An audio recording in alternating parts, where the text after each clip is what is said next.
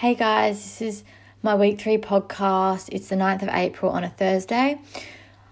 So what have I enjoyed this week? This week we've been doing lots of tests and just doing last term assessments and things like that. And next session we're doing cooking, and even though we haven't done it yet, I know I'll enjoy that because it would just be fun to finish off the term.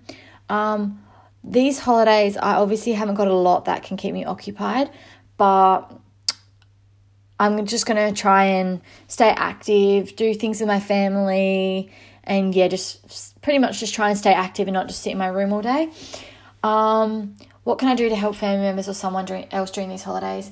During these holidays, I can just help my mum around the house and maybe do some cooking for her and just help out, get along with my brother and sister, and just to keep the house happy.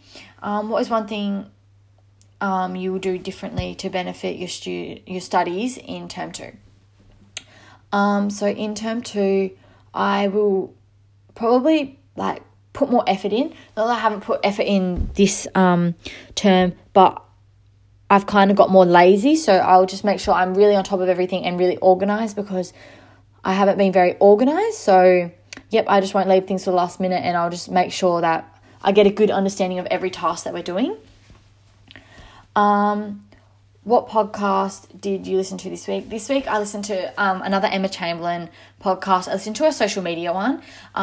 She just talks about social media and how it's influenced her and her life, and the effects it's had on her and stuff like that. And like I said in my previous podcast, I just love how Emma Chamberlain's podcasts are so natural and they're so funny and just entertaining. And